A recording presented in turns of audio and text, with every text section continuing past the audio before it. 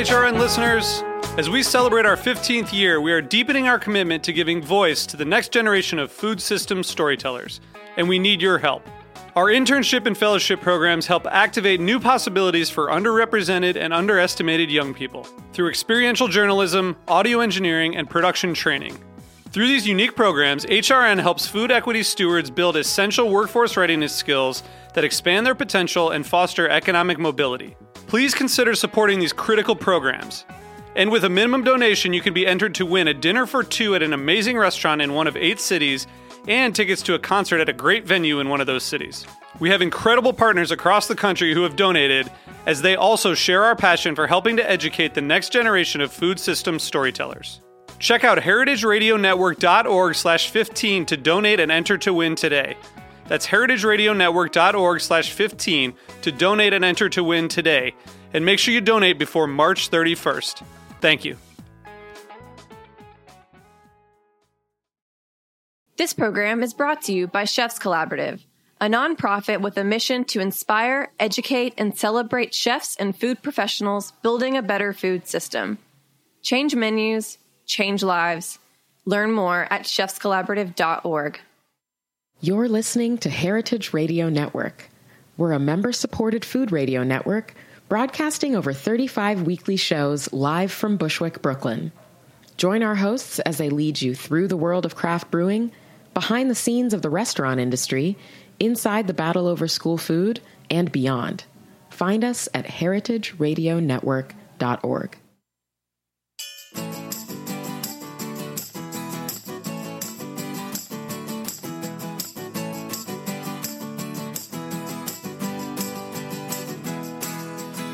You're listening to In the Drink on heritageradionetwork.org. I am your host, Joe Campanelli, and we have a great show for you today. I am so excited. I know I say that a lot, but I actually truly am excited to have Justin Chearno here of the Four Horsemen. Four Horsemen is my favorite place to eat and drink these days. I keep going back. I bring winemakers from out of town. I bring sommeliers. I bring my girlfriend Alyssa, because it's her favorite place too. Justin and I go back. We actually went back to the country of Georgia together. It's true. And I was a big fan of the shop where he was the buyer at Uva for 8 years. And Justin, just welcome to In the Drink. You're the man. I'm so excited to have you here. So great to be here, man. Thank you very much. So, what is the Four Horsemen? When I describe it to people, sometimes I start saying it's a wine bar, but I feel like the food is better than at pretty much any restaurant. The food is outstanding. So is it a small restaurant with an outstanding wine list? Is it a wine bar? Is it a natural wine bar? I think we ran into a lot of semantic issues when we were talking about what we were. We were really naive. We're 4 people that had never run a place like this before and hadn't really thought about that. James and I both had a lot of experience in music, but it's obvious, like, when you're a band, you're a band. This is your music, you're kind of fit into this world, and the journalists or whatever describe that to you. When you're doing a restaurant, it's up to you to tell people what you are and what you're going to be. And we, because we're influenced by places like Vedstraden in Copenhagen, or a Hero Store in Tokyo, or Vervelet in places like that we loved in France, we used the term wine bar. And what we meant was this idea that you would come in and drink and eat food, and that was the way we did it. We'd go there and have dinner, and that was our night.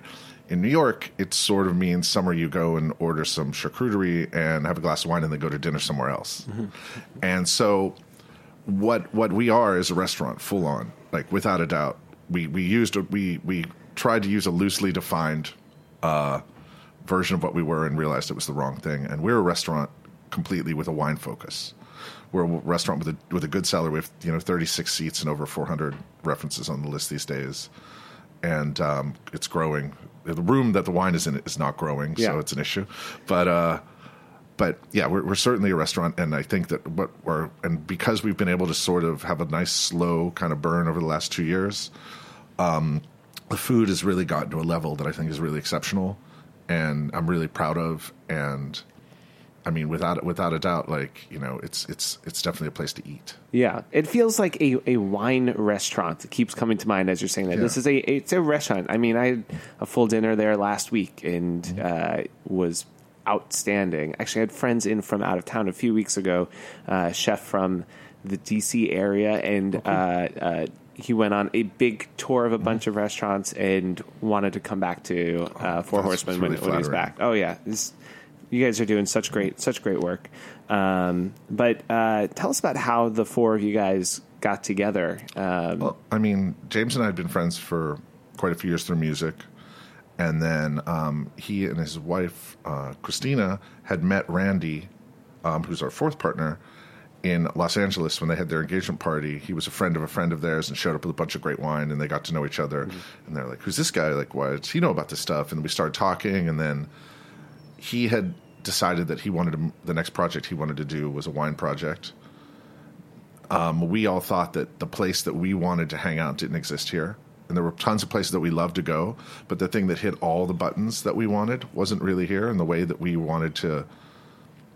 what we wanted to see here was a place with like a staff that was really passionate about what we did, with a kitchen that was really passionate in putting out like exceptional food, that was pushing, and a culture without a sommelier, so that the restaurant was really based on your experience with the people that worked there, a little more, and less about like, oh, I went on Tuesday and the cool person who does the wine wasn't there, so I kind of had a lesser experience. Like really, like every time you come in, we wanted to feel like you could come in the service is outstanding. I mean, that's something we really pushed for, and we lucked out, and we have, in my opinion, we just have really great people. You really do. And you have a lot of people working in the small space, which is impressive to me. It's a dance in there. You know, we had I used to be part of a wine bar in the West Village called Amphora, and I thought our service was pretty good, but, you know, we had half as many people. And so I go to Four Horsemen, like, oh, man, like, they really stepped it up with the service here. Well, we started with fewer people. Yeah.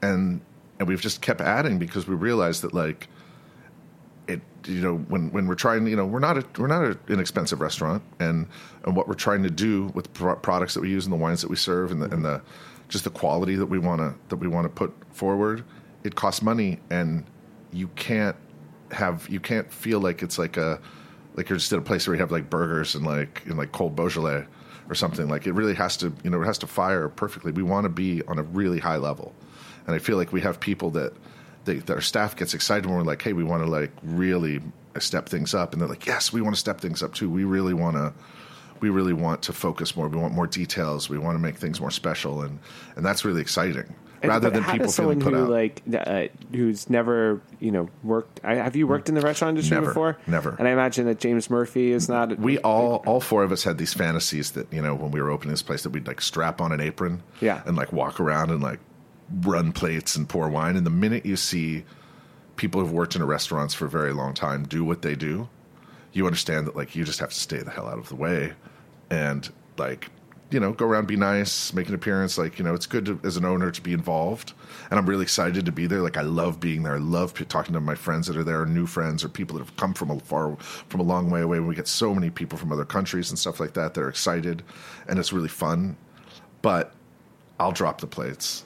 I'll bump into people. I'll knock things over. And you realize it really quickly. Mm-hmm. And, like, it's best to, like, just stay out of the way and let the professionals handle all that stuff. Yeah, but you're managing them, right? And so right. How do you know how to? It's just impressive to me that they're operating on such a high level. You've obviously hired great people who are attracted to work there because of what a great place it is. But as someone who doesn't have a ton of experience in the industry, like, how are you able to so effectively run such a great restaurant? Well, we have great management. Yep. First of all, I know our chef Nick Curtola and our GM Amanda Spina are awesome, and they really understand service, and people respect them.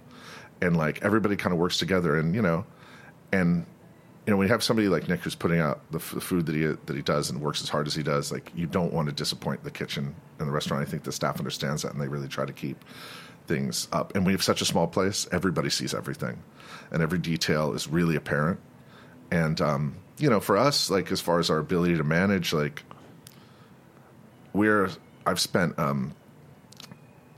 too high of a percentage of my personal income on eating in restaurants around the world for too long, you know, and perhaps a completely irresponsible percentage of my income.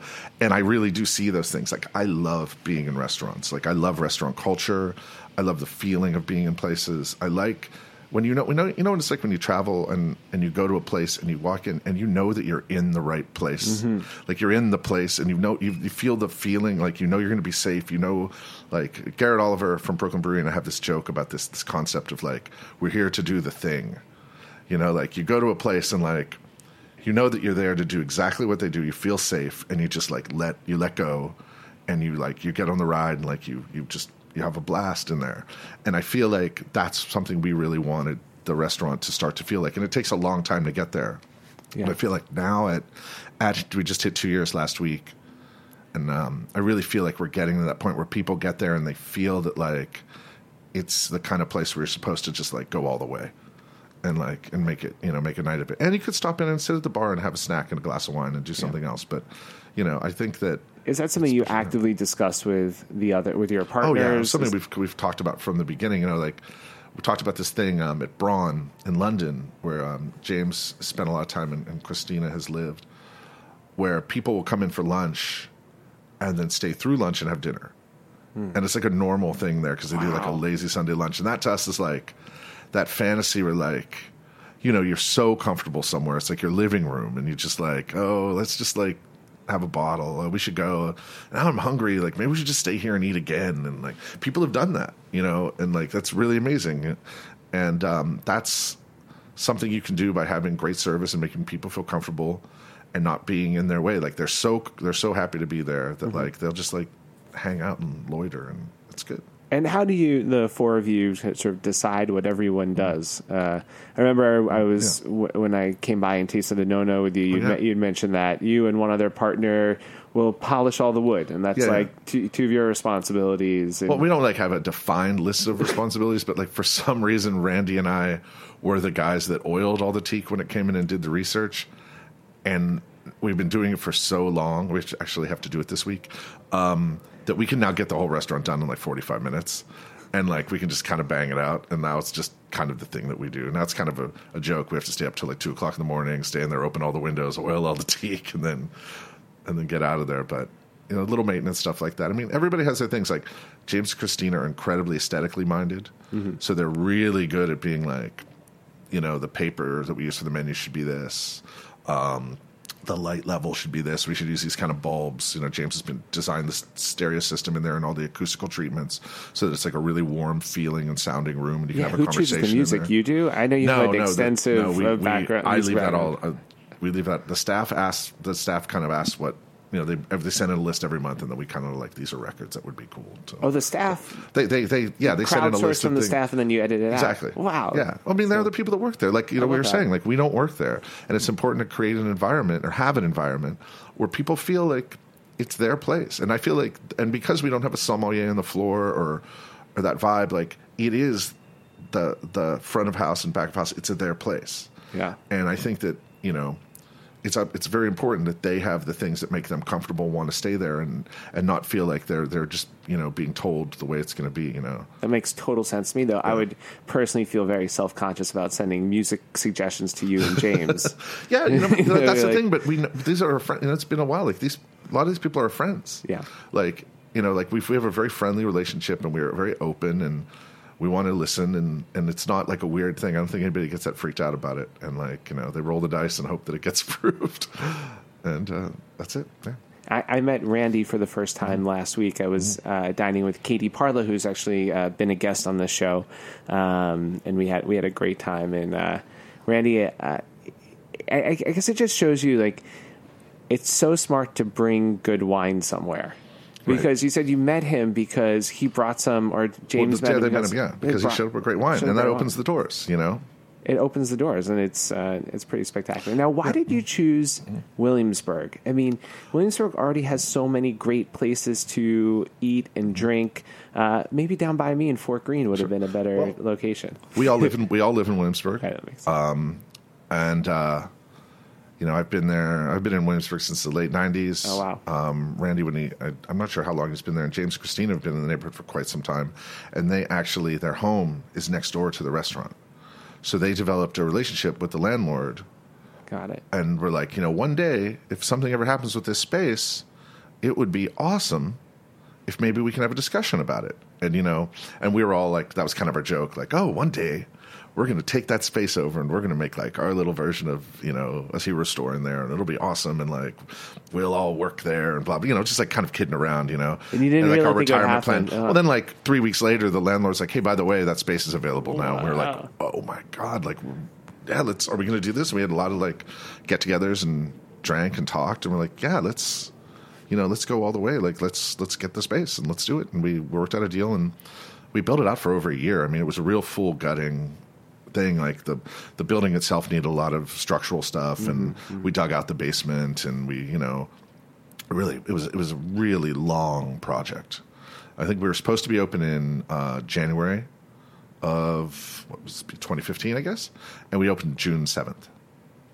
Wow. So yeah, it was no joke. I mean, not uncommon to hear about delays, but that's a long delay. And well, there are a few things. We were all amateurs. Mm-hmm. We all put a lot more. We weren't on site as much as we all should have been because we all had different jobs, and like none of us are employed by the restaurant.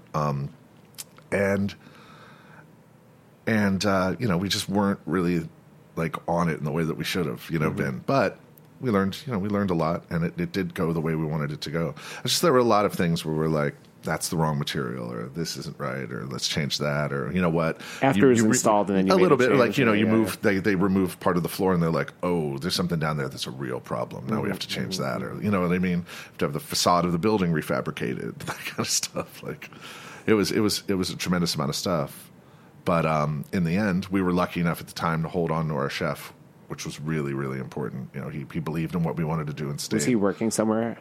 He was staging places, no, but like we were just like, please, wow. Please stick with us, and Nick stayed. That's we're incredible. Really lucky. Yeah, we're really lucky. Was your idea from the beginning to have a 400 plus wine selection wine list? I mean, I can imagine we open. No, go ahead. Sorry. Well, I was going to say, just imagine that that can be the more wine that you have in your cellar, the less money that's in your pockets, right? Because that's all inventory that you're not distributing, you're not paying out, and so you have to get everyone on board to, I imagine, to grow your list to something that significant. It's interesting because when I was a retail buyer for 8 years before, and at Uva, I think around the time we left, we had 750 wines in the store, right? And so that wasn't that big a deal to maintain. And weirdly, like I didn't have an office. I didn't even have a chair. I worked behind the counter, and so I rung up most of the customers all day long, and tasted with reps, and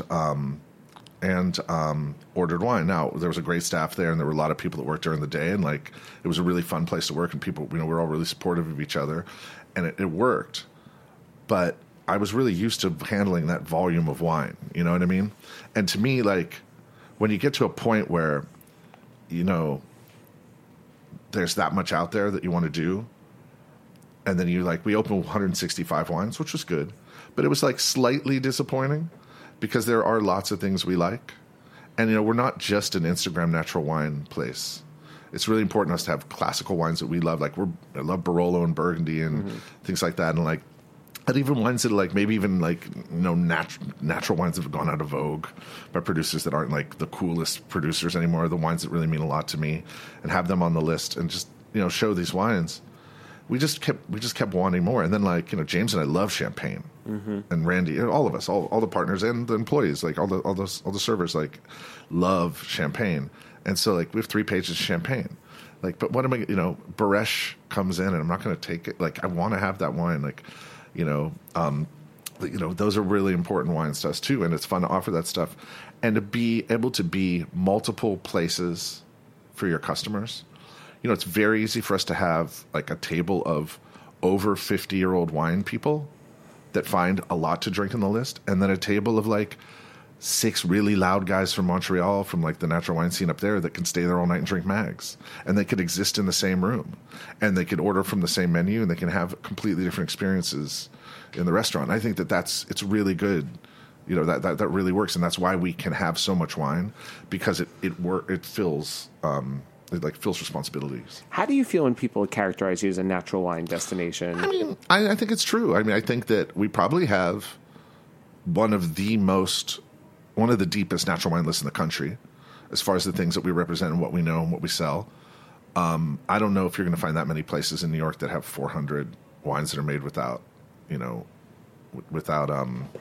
intervention, and it's fine. I don't think that I came up in that world, and I learned about classical wine, and I also still drink some wines that probably like my friends in Denmark would laugh at me for drinking. But we all like wine, and we don't want to get in an argument about it with anybody about anything either. Like, yeah, we do have a dogma about what we will take in. We don't like wines that, we don't like wines that are inoculated.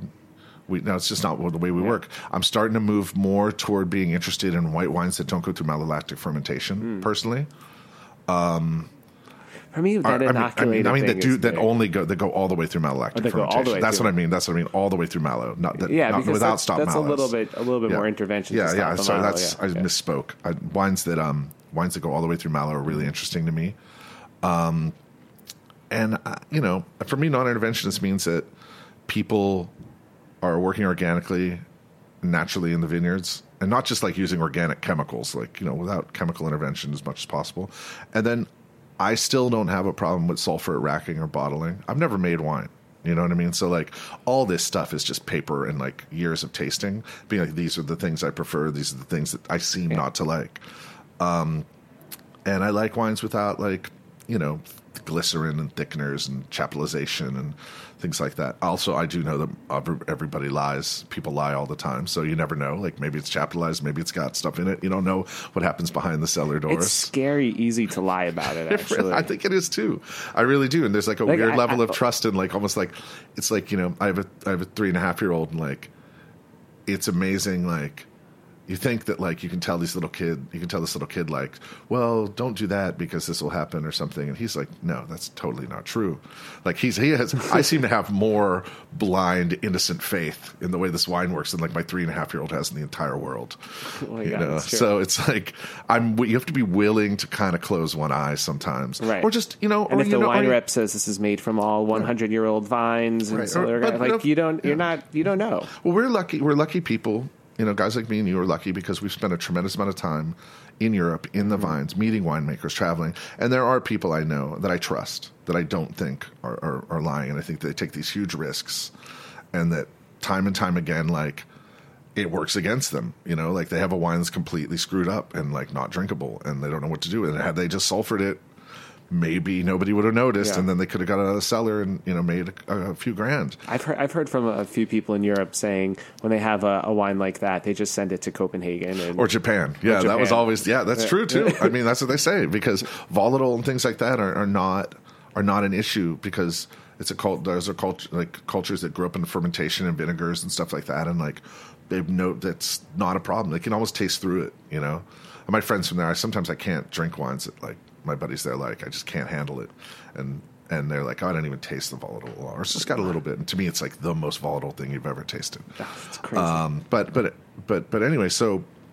yeah, as far as us being considered a natural wine bar, or use it as that being a positive or negative, we have natural wine. That's just the way it is. Will that be like that forever? I don't know. I think the future of places like us and places that do what we do, that are starting to and us raising our sort of level of what we do to into more of the higher restaurant world, is that we sell wines without intervention that aren't just Instagrammable wines of the moment, and that's what I'm really interested in. Which are those wines? Well, I don't know. I mean, you look at that stuff, you look at Instagram and everybody's posting pictures of whatever over and why they drank, or that's not even the case. I'm talking about younger winemakers too. Just it just seems there's it'll be a hive mind moment where some new wine will come into the market that's Gouda Gao is a great example of that, right? Yeah. Great wines, really interesting wines, cool people, they had been in the market in New York before, and like nobody bought them. And then like all of a sudden, because of social media, they were everywhere. And like it seemed like every person that like was like in the wine community like had one. Like for God's sakes, they poured them at Aldo's Psalm Wine Bar. Like that's mind blowing to me. Like they were Instagramming it at places like that. Right. So it's such a classicist. Yeah, it's just like that's, and like, you know, they have an amazing list and they do their thing, but like somehow that broke through to what they do. And we sell those wines too, and I think that they're super good, but there is a whole level of like, if we have this, can we be in the club? Like we're just getting on social media, can we like do that? And I don't really care about that as much anymore. It's like we can do what we do, we can exist in our corner of the world and have the wines that we want. And I really do think that like having wines that are still made the way that we believe in them, but happen to be like Old Barolo or happen to be like Burgundy that's not Pré-Roque, like is important. And I think that shows that we actually have a depth and a knowledge of wine rather than like we just went to France and wrote down what everybody has and now we sell those wines. Yeah. Yeah. And on that note, we're just going to take a quick break. We'll be back more with Justin Chearno of the Four Horsemen right after this.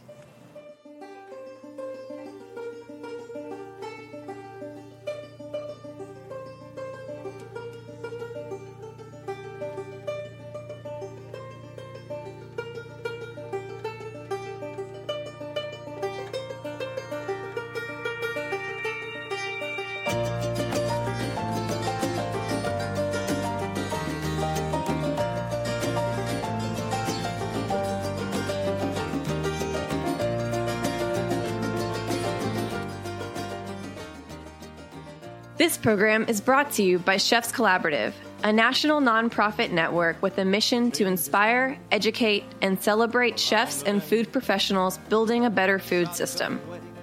Chefs Collaborative members work to make sustainable practices second nature for every chef in the United States.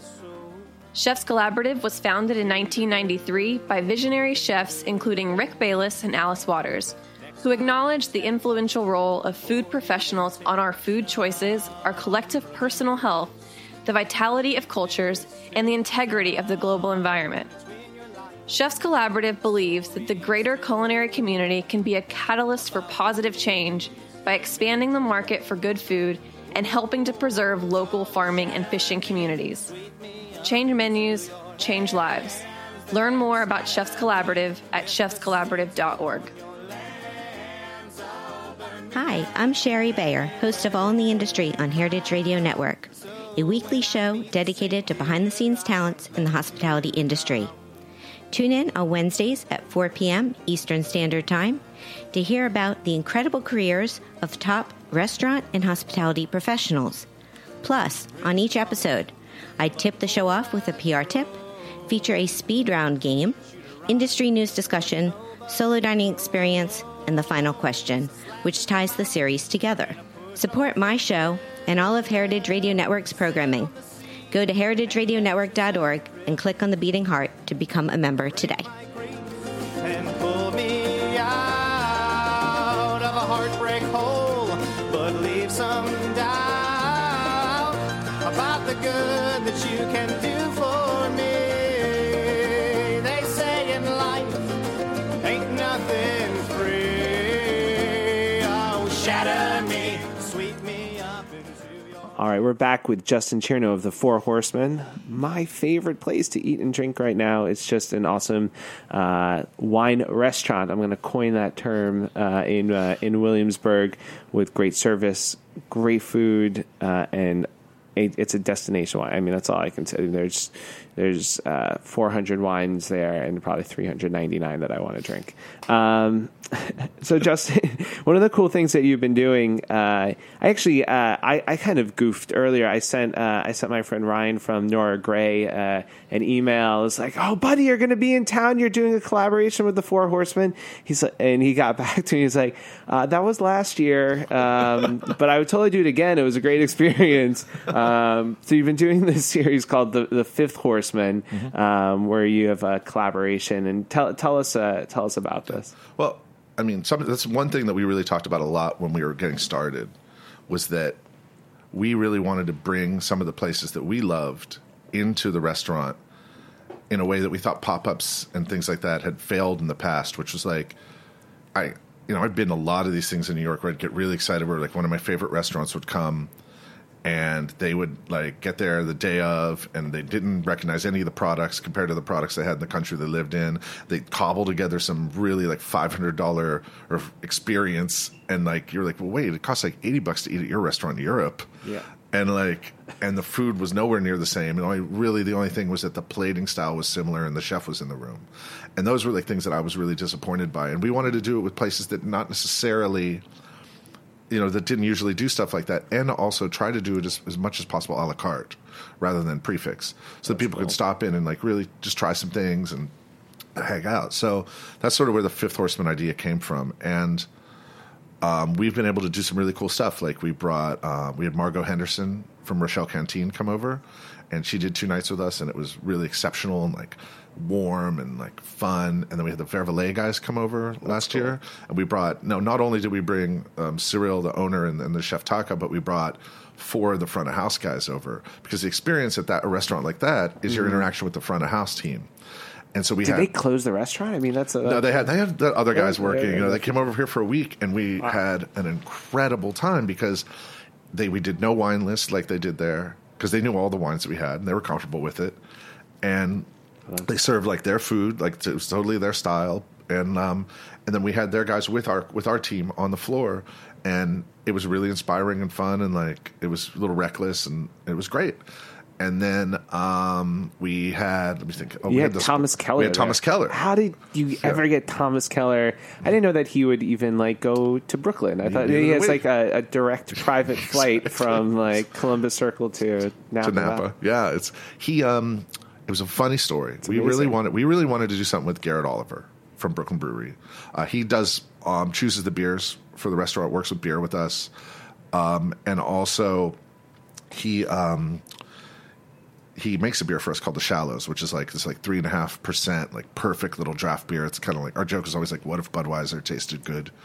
And he does that for us exclusively, and something we've had on since day one. That's awesome. And we wanted to have like a beer you could come in and like have like a pint. Your friend, 2 people come in and like, I don't like wine. I don't want to go to this wine place. And like, yeah, but they have beer. I don't want fancy beers. Like, no, they have like a beer that kind of tastes like Budweiser, but pretty good. And they're like, oh, I'm here, fine here. Oh, especially, I imagine, not to interrupt the story, but like you probably get a lot of industry people in, and sometimes after working a long shift, you just want like a light. Even if I know I'm going to drink wine, I just want that beer cleanser. That's exactly how we sell it. I mean, that's who buys it. So anyway, so we were talking about doing something with Garrett, and one thing leads to another, and he mentioned one chef, and we kind of reached out to them, and they were working on a new project, and we thought that chef was kind of shooting for the moon, and we're like, oh, whatever, we'll figure something out. And he got back to me one day, and he's like, how about Thomas Keller? And I was like, what? He's like, no. He's like, I've done stuff for them. I made beer for French Laundry and Per Se for a long time, and we have a relationship. We're kind of overdue to do something. And I was like, I went to the group and I was like, hey, how do you guys feel about Thomas Keller? And the chef must have been over. He's like, dude, Thomas Keller is not going to come here. And Garrett, like you never underestimate Garrett Oliver, essentially. Like he sent an email and like, I think like 7 hours later, he's like, Thomas Keller is in. Wow. And we were just like, we've got to be kidding me. And we put together an event, a dinner. It was a prefix where he came in with 2 of his guys, with Devin, who was at French Laundry for a long time and is like kind of does corporate stuff for them.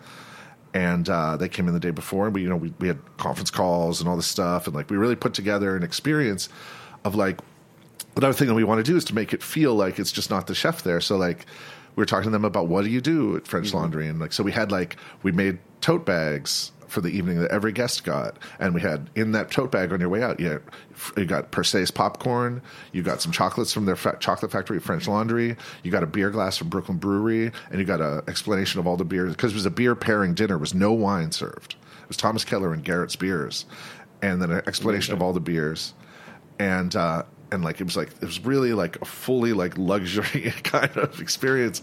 And Chef Keller worked the room and hung out and like he expedited. He walked around to every table, talked to everyone, stood for the first service. We did 2 service. First service, he stood at the door and shook everyone's hand that came in. And people were just like, oh my God, this is like really happening. Like Thomas Keller's actually here. I don't think he cooked for people that young in 20 years. Right. You know, it was like a really young crowd. The other thing I have to give to him that I thought was really cool was like when we were in conversation on the phone, we were like, how about we make it this price, which was pretty high. And he was like, what can we do to make it feel more like we're in your restaurant?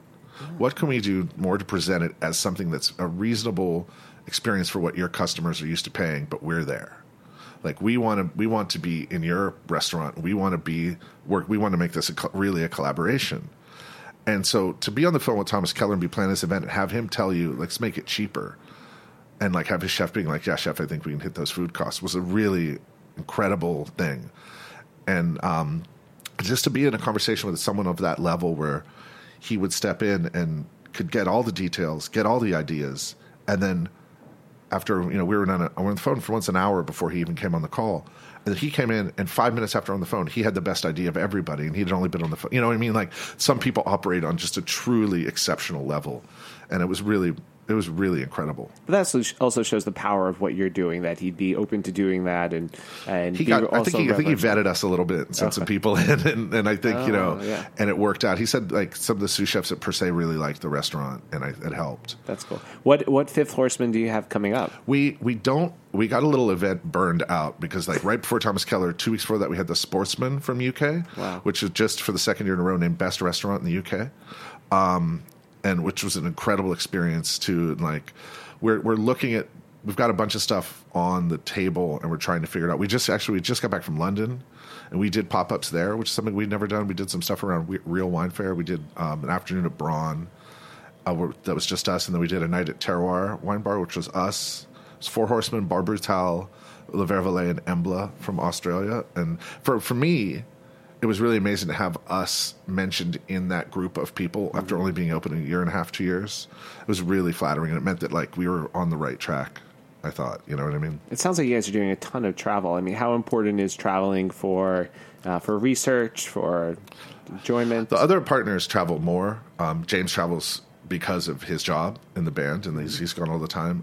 And Christina also travels for her work. Randy is always on the road doing something, going somewhere, and exploring. So like I don't get out as much as I used to, but it's important for us to know what's going on and keep bringing back that kind of inspiration. Our staff travels a lot too. We've got some other stuff we're hoping to do down the road, but I can't wait to get the event series going again, because I think it really is what explained to people when you have the Sportsman come in, or you have like Margot or Ryan comes in from Nora Gray. We're a restaurant. Like these people don't do a pop-up like that and serve dinner in a wine bar. Right. You know what I mean? Like it's full-on restaurant food. And I think that's what helped people understand. Like when Thomas Keller comes in and cooks dinner at your place, like you're officially a restaurant. Now, I mean, you've spoken about London, Paris, Denmark, Tokyo. Is there anywhere that is kind of under the radar, that's a great wine city, or is it mostly... I haven't traveled as much, but like I think like this is just an incredible time for wine. I think that what's happening right now with the accessibility and like, as much as I want to make fun of like people just choosing wine for their wine list off Instagram and not like really having their own opinions, because of social media and being able to read about these things. Like, I can go online and like read a distributor's portfolio from London and see what their experience and their ideas and their time with a winemaker means to them, and like read about the vine age and the cellar work and things like that. I think that's really cool. I think that the amount of information out there is really interesting. And so I think that there's like starting to be great wine to be had all over the place. When I go back to Youngstown, Ohio, there's nothing to drink, but I think that'll change. That'll change. And but the other thing I think is really cool that's happening is that service is getting better. And I think that that's like something that's very interesting that's coming along with there being more like a democratic version of wine and a democratic style of a restaurant.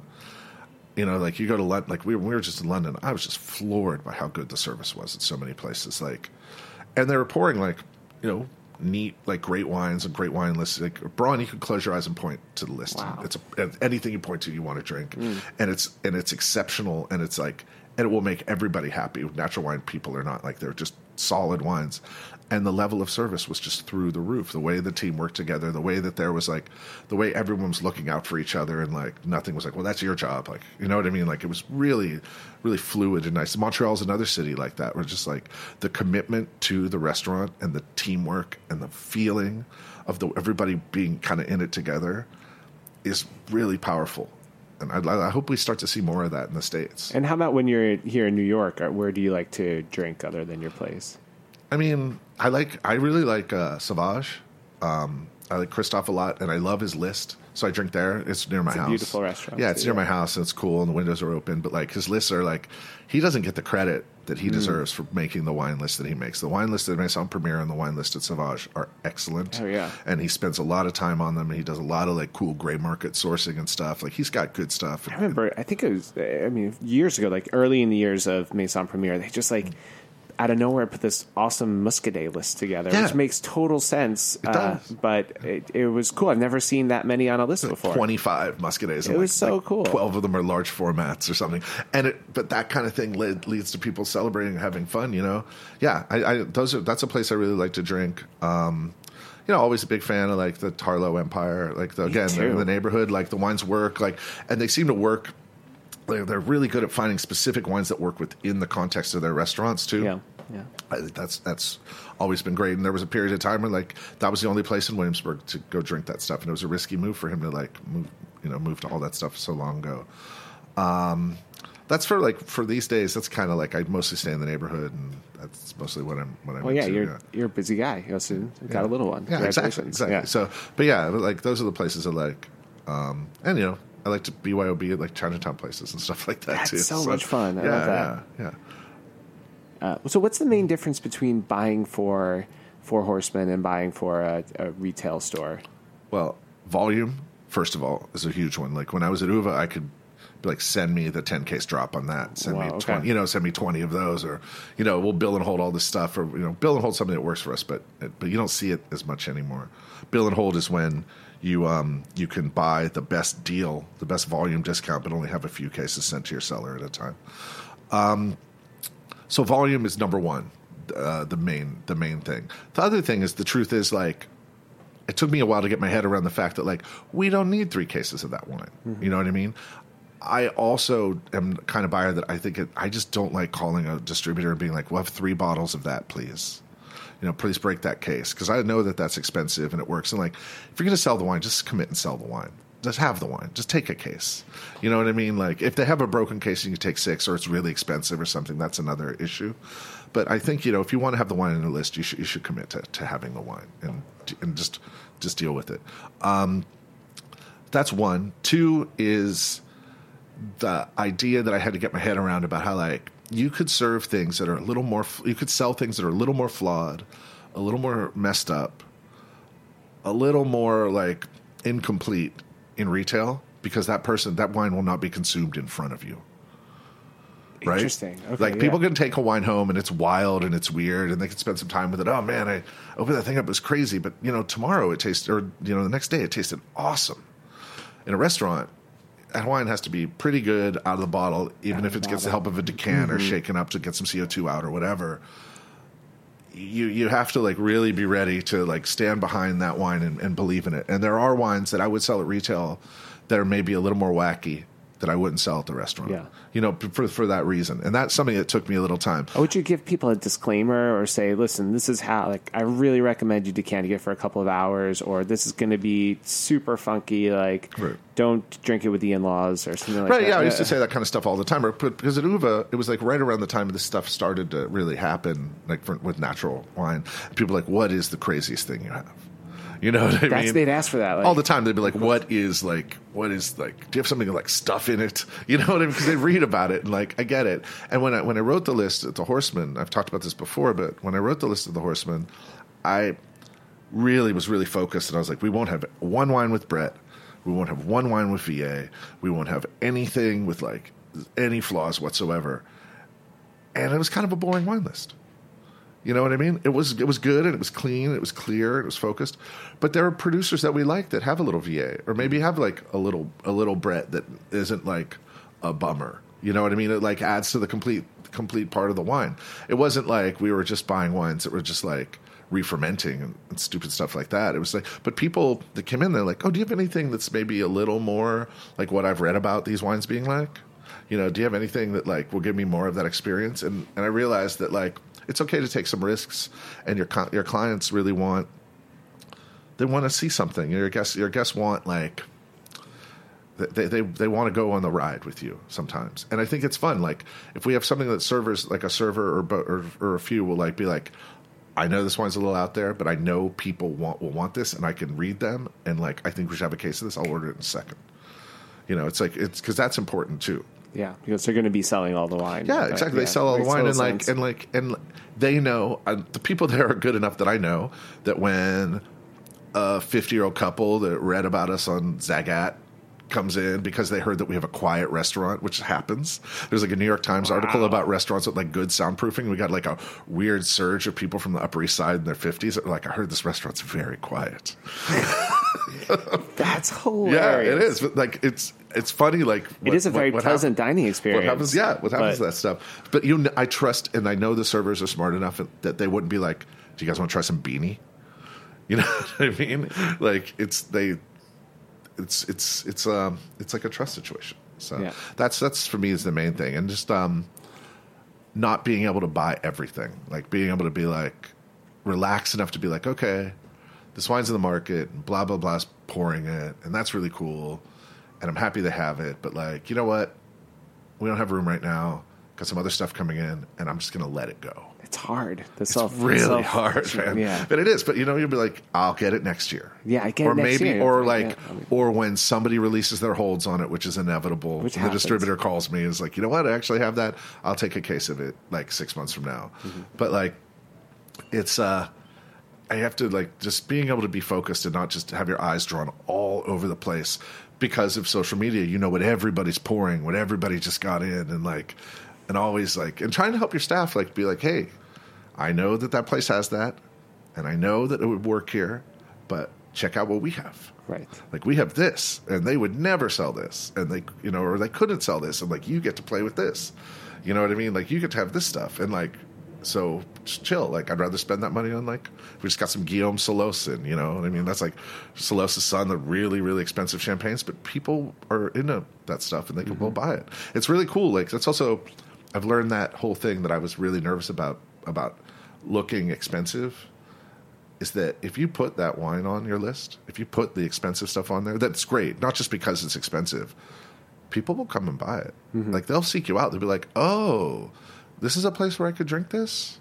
And like it's this experience, and it's not like a crazy loud bar, and like the food is really elegant and smart. I'll totally come in and buy, like a bottle of old, whatever, $300 wine or Old Clap or Barolo or whatever people do. And it helps that you have the food to match it. And exactly. And the service. I think that's something that help having somebody like Thomas Keller or the Sportsman come really helps people understand that like it's going to work, and they're going to be safe. All right, Justin, that's all the time we have. Great. Thank you so much for coming on In the Drink. Appreciate it. It's great to hang out with you for a little bit, man. And if you guys can't tell, I love the Four Horsemen, so go. This was Justin Chearno of the Four Horsemen, the wine buyer and partner at the Four Horsemen. I just want to thank you guys all for listening. I want to thank Dave Tadashore, who puts the show together every week. Help was provided by Haley Crane. And the show is In the Drink on heritageradionetwork.org. We'll see you next week. Bye.